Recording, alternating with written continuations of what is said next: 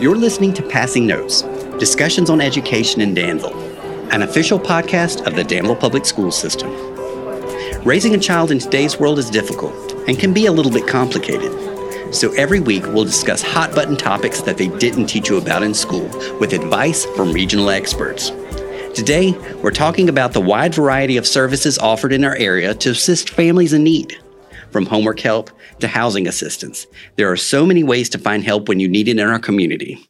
Here's your host, Dr. Angela Hairston. Hi, everyone. I'm Angela Hairston, Superintendent of the Danville Public Schools, and it's great to be back. I have two phenomenal women here today, and I would like to start out with a few introductions. Amanda Oakes and Dr. Marva Tutt. Amanda, will you tell us a little bit about yourself? Hello, everyone. My name is Amanda Oakes, and I'm the Director of Prevention Services at Danville Pittsylvania Community Services. Hi, I'm Dr. Marva Tutt, Director of Student Support Services for Danville Public Schools. Great.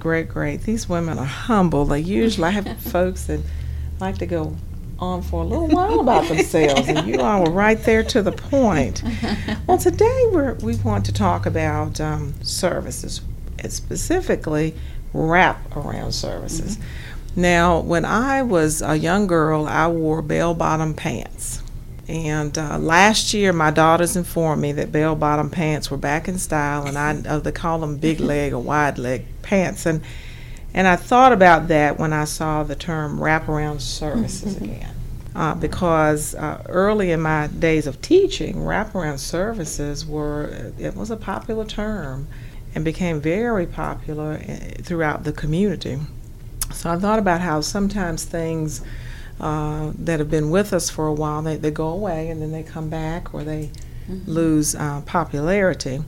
But this concept never really lost popularity. I think it shifted and changed a little bit over time.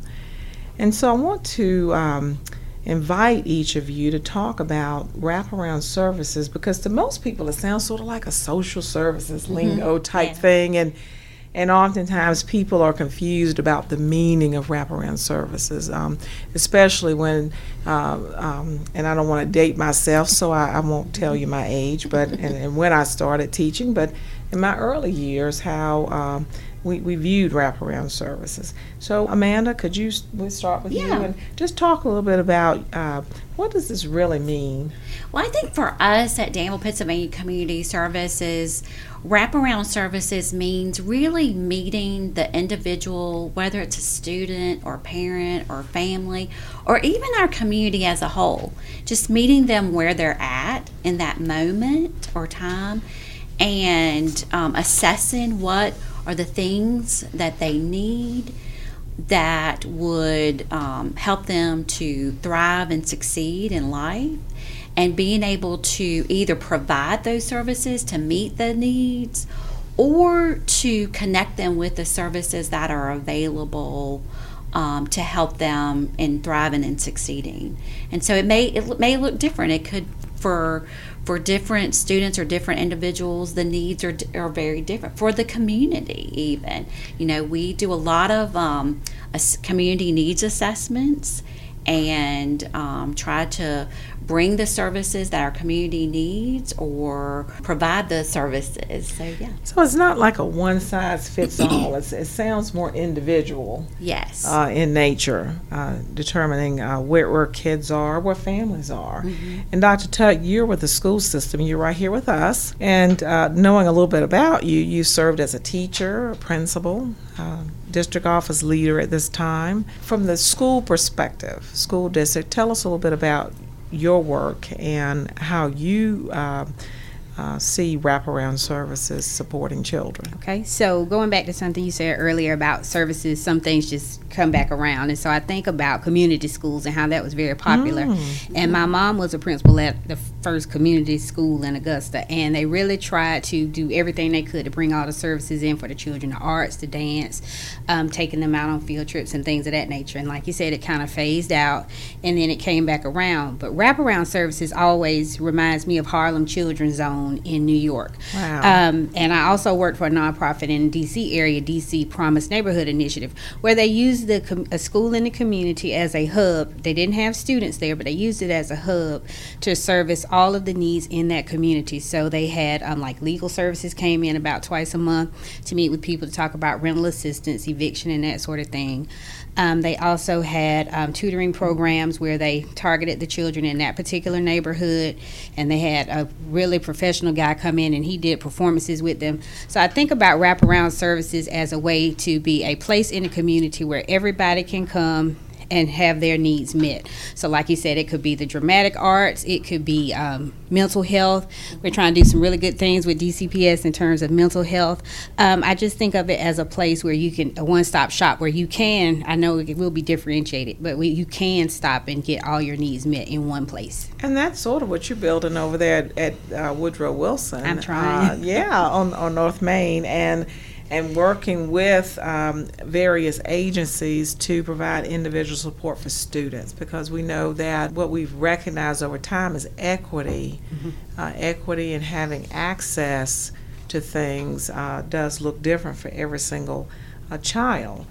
So considering, we are good about getting into initials and things, but DPCS, how long is DPCS of Danville, Pittsylvania County? Do you know how long it's been around? Or we're actually celebrating our 50th year anniversary this year. Can you believe yes. it? Wow. Yep. So a very stable support system and a partner for the school system. So specifically, more individually, for your agency, tell me about some services that are frequented by community members and students and parents, services that have proven to be successful over time. Yeah, so it's hard to go into great detail about all the services that is offered by Danville Pittsylvania Community Services. I think the easiest way to give you a brief description is to be aware that there are 3 different service divisions within our organization. There's the Behavioral Health Division that provides mental health and substance abuse or substance misuse disorders, serves those that have those diagnoses. There's the Developmental Services that is working with individuals in our community that have developmental disabilities or intellectual disabilities. And then there's the Prevention Services. That's my area of expertise. And in Prevention Services, we're working with families and individuals, youth, and the community to prevent those problem behaviors or reduce mental health, suicide, truancy, dropping out, adversities.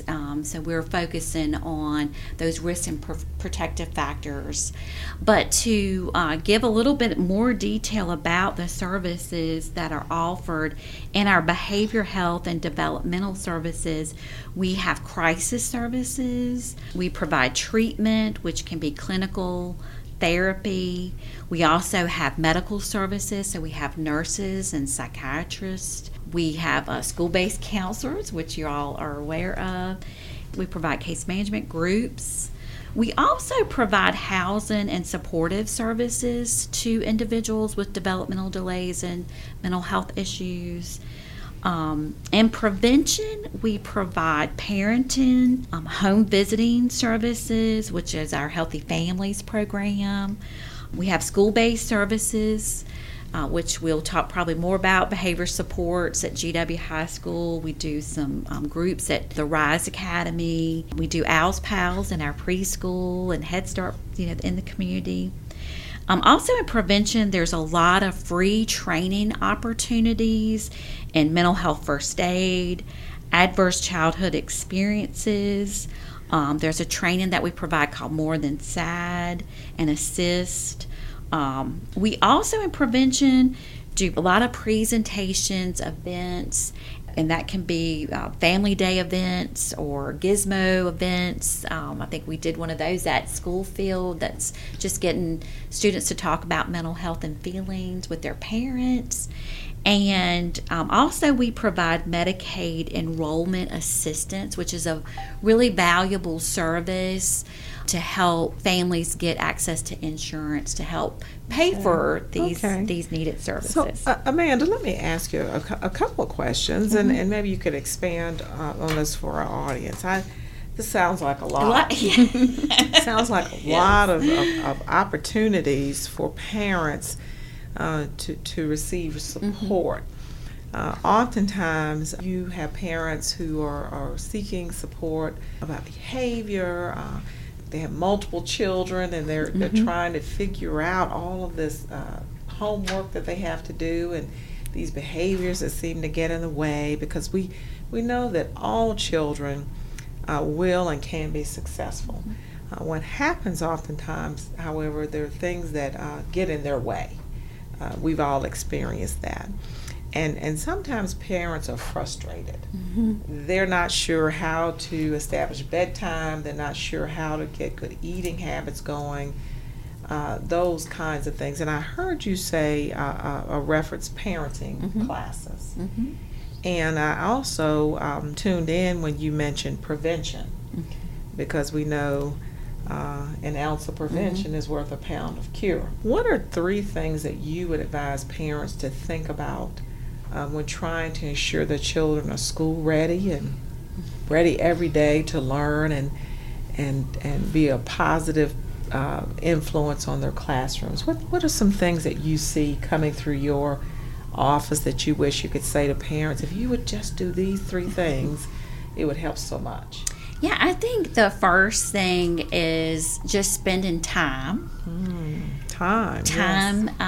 Yes. I say time, but really quality time with their child. Just really taking a few moments, if not a little bit more. We say dinner time is the best time, if possible, to sit down and eat, and use that as an opportunity to talk about the things that are important that's going on, whether it's things within your family that need to be discussed or school. Oftentimes that's a great time to have conversations about school and what's going on. It doesn't have to be at the dinner table. It could be going down the road on the way. After we've gone through the drive-thru. Yes. It could be. I had flashbacks. And I know that a lot of times they've got their earbuds in, the AirPods in, or they're on the phones, but really just taking time to stop and have conversations with them, engage them, ask them, how things are going and what's important, to them. Help them to prepare, for school for the next day, or, get them to be thinking about what are those things that they need to be doing. And I think it's important for them to have routines. I think you mentioned routines. I know that can be challenging in a busy household or in a home where you might have a lot of stressors going on, that it's hard to make those routines, but that is beneficial.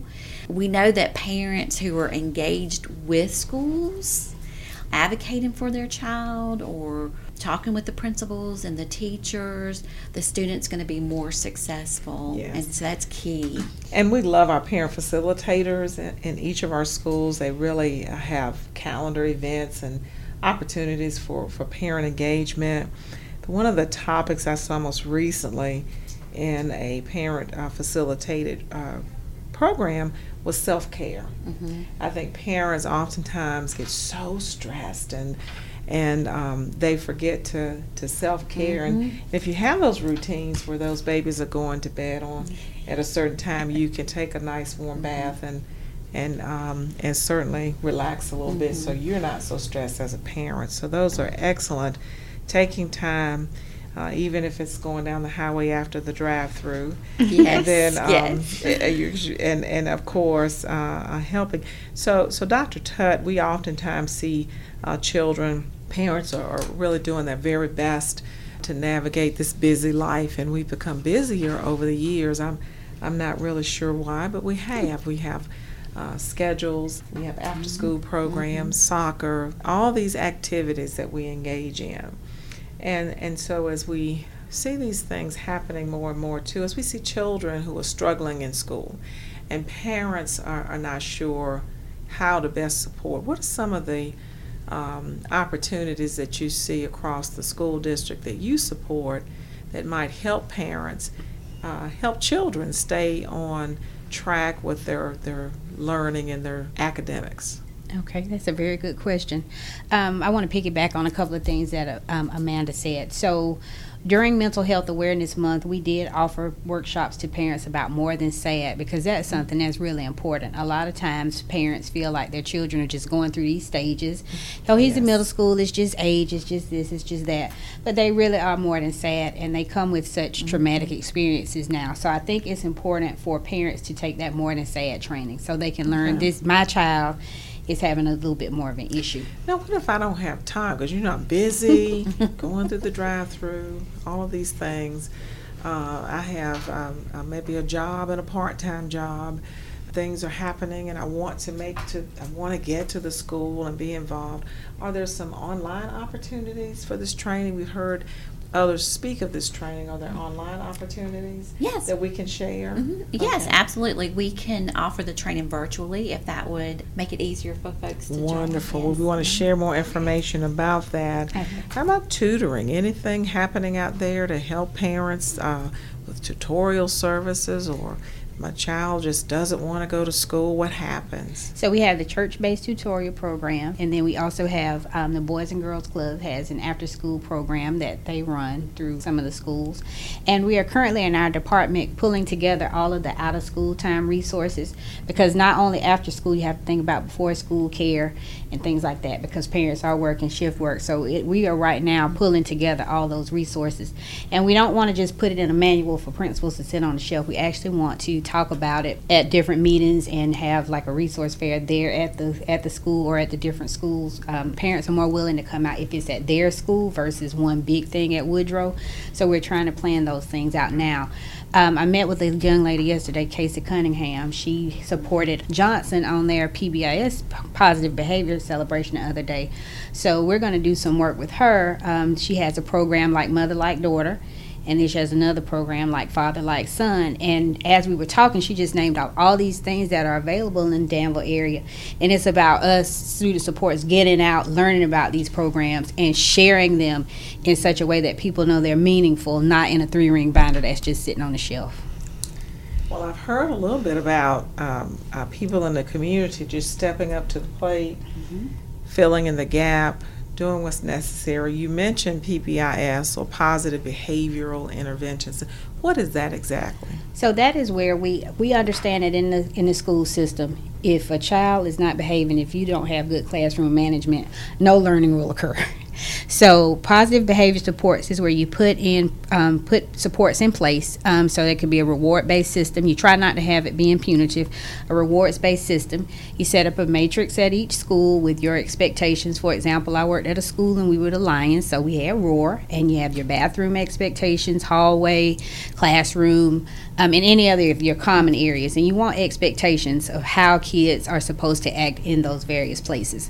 The next thing we want to do is have lesson plans, like common lesson plans. So everybody at Johnson is at 11 o'clock talking about lunchroom expectations. So when they go to the lunchroom, we all know that this is our expectation on how we act. And then you might have some celebrations. For example, like I said, Johnson had a really nice celebration the other day where they had people from the community come in. They did nail designs for the girls, haircuts for the boys. They had like a party. It was a really nice event. I didn't go, but I saw it online, and that's when I reached out to her. I was like, this young lady can really help me a lot, and she wants to do it in more places. So Principal Johnson is going to talk about it at the next principals meeting, so we can get some more people involved to help. And so with I've heard lots of programs and things going on with your group, Amanda, at DPCS, and lots of opportunities here in the school district and our student services.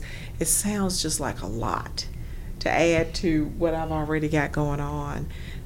So let's dig deeper into the resources that are most used.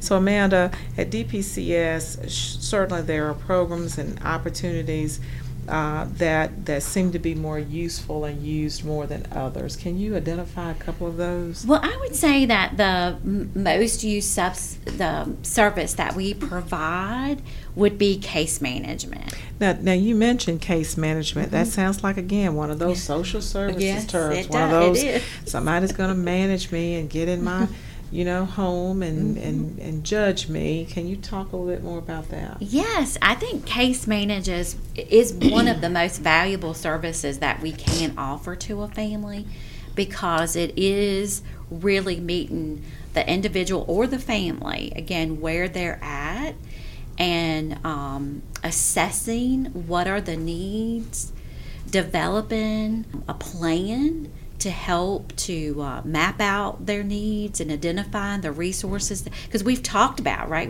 so many resources that's in our community, and oftentimes our case managers are the ones who know the most about what's out there, what's available, how I can get you connected. If they don't know, it's their job to go find out or find that service. What if I'm afraid that I know things aren't going so well, right?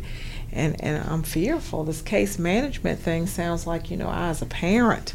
Yes, and we certainly understand that, because sometimes they've had bad experiences.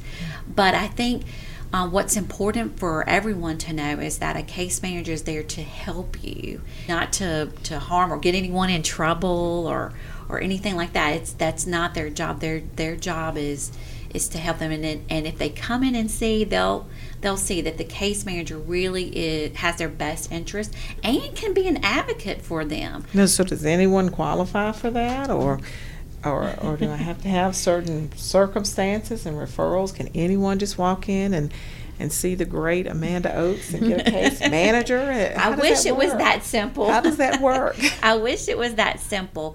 All of our services now go through what we call rapid access, and I know that sounds like a really interesting term.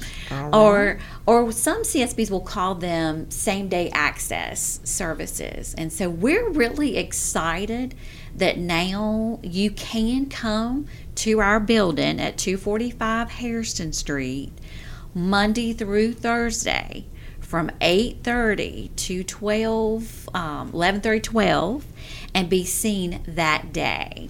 So if you feel that you're in crisis, or maybe not in crisis, but you feel there are lots of things going on in the home, and you're losing some level of control and you need some support, you can go to 245 Hairston Street in Danville, Virginia, and go through a rapid access process and see someone, and a case manager will be assigned to provide that support. So what will happen is, at the point of coming in, they will do the assessments, the intakes and the assessments, identify, is case management a service that you would be eligible for. You may need more intensive services like a clinician or psychiatry appointment or medication, those kinds of things. So they will determine what services is needed, and if we can provide it in-house, it will be provided in-house. Sometimes it's a service that they need that may be outside of DPCS, and that they will connect them to that service. Well, Amanda, you are so pleasant and charming, and I know that if they were to meet you, they would right away feel comfortable. So I do know and want to encourage people to think about that. Dr. Tutt, we know here on the school side, we work a lot with DCPS, our Danville Pittsylvania County Community Services team over there. When you're working with them, you have several people on staff. They meet on a regular basis about children when they're not being successful, and that process oftentimes yields resources that are needed. What resources do you see our parents asking for, or schools asking for on behalf of children most often? Thanks for listening. Next week, we'll pick back up with Amanda, Dr. Tutt, and Dr. Hairston as we talk about some surprising problems that Student Services addresses and advice on what you can do to help. You can call DPCS at 434-799-0000. 0456 or visit them at 245 Hairston Street. You can also contact DPS Student Support Services at 434-773-8226. We hope that this discussion so far has been informative and helpful, and encourage you to take your notes and pass them on. Follow us on Facebook, Twitter, and Instagram. And until next time, we'll see you in the halls.